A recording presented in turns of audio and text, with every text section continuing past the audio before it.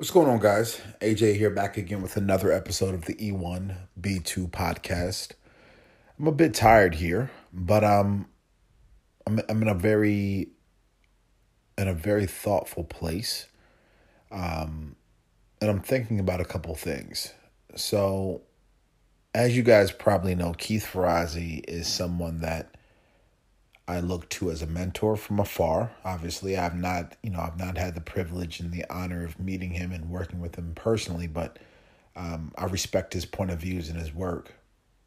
And something I think I talked about probably like in episode, I don't know, 60 or 70 or so, at least 100 episodes ago at a minimum, maybe 200 episodes ago now. I talked about how important it is for leaders to be honest about what they're feeling. Something I've been doing recently, now that I'm back in a leadership role of running a company, multiple companies, and having 15, 20 people looking to me for direction, looking to me for support, looking to me for vision, looking to me to galvanize things. Something that I'm realizing is becoming more true is it's a very important thing to be honest about the state of your mind, the state of what's concerning you, the state of what's not concerning you, the state of what you're excited about, just the state. But what I've also realized is that the way that you do it needs to be done with strategy, needs to be done with empathy, needs to be done with clarity.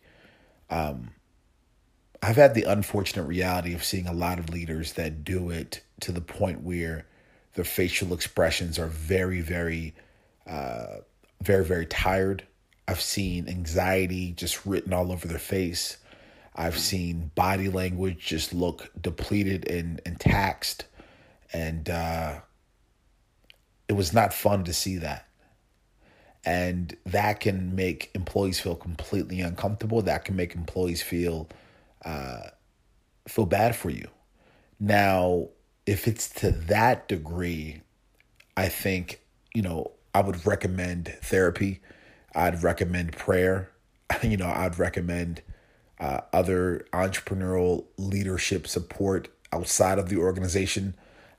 Because if it's that stressful for you, then maybe there's operational shifts or leadership shifts or personal things you have to work through. But so I'm not talking about that. What I'm more or less talking about is I'm more or less talking about vulnerability around not knowing all the answers, around being honest about what's giving you anxiety at the moment in a good way. And that's something I probably need to work on as well, even as I'm saying it, is I often say to my fellow leaders, I have a lot of anxiety right now, and I always immediately go to in a good way. Because I think anxiety has a negative, connotation to it. And I think rightfully so, right? There's a lot of data and studies and research and, even in today's state, right, with COVID and all these things that are happening, I think anxiety, rightfully so, has a negative connotation to it. But I also think, for me anyway, I think anxiety breeds action.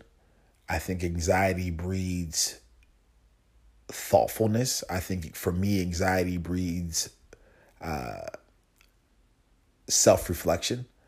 And so, I think anxiety breeds awareness and attention to detail and double downing and focusing. And so when I say that to my partners, that's honestly what I'm saying, is that I'm vulnerable enough to let you guys know that I'm feeling anxiety about this particular piece of this business, though I am so grateful that I'm even feeling this anxiety at this moment, because I could not have you guys here with me.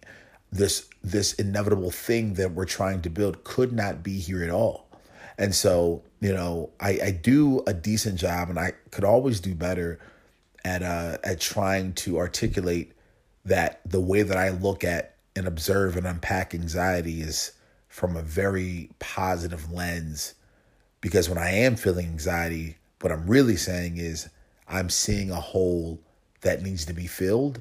And I'm so honored and grateful and excited to fill that hole with you guys. But the hole's there.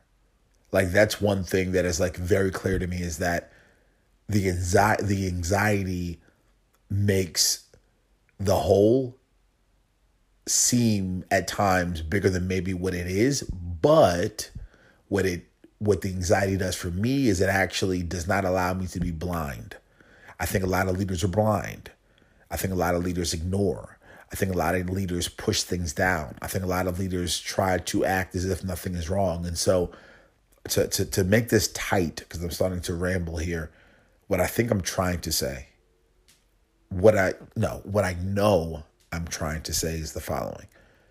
I believe there's a lot of leaders that are not vulnerable, that push through, that are not transparent when they don't know something, that are not transparent and vulnerable asking for help, that are not creating inclusive cultures in nature, that are not willing to admit when they are feeling nervous or anxious or disappointed or confused, and they're looking for help to solve that.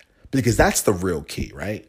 The real key is not to bitch, complain, get angry. The real thing, and I've done this with Angela, I've done this with Claire, I've done this with Keith, I've done this with Naya, I've done this with Rasha, I've done this with Andrew, I've done this with Derek, I've done this with Rachel, I've done this with Zach, I've done this with every partner that I have. And I've said to them, here's my anxiety, here's what I'm feeling. I'm looking to you to help me feel better. I'm leaning into you. I'm looking for your support as a friend, as someone that I respect, as someone that I'm growing to love, as someone that is helping me accomplish this macro goal that we're all trying to accomplish. And so that's really what I'm saying, is that I want to see more leaders lean into each other. I want to see more leaders lean into your people. I want to see more leaders lean into being comfortable with being uncomfortable, because they know they can look to their left and they can look to their right, and there are employees and fellow leaders and fellow executives and fellow managers and really just fellow people that are there to help.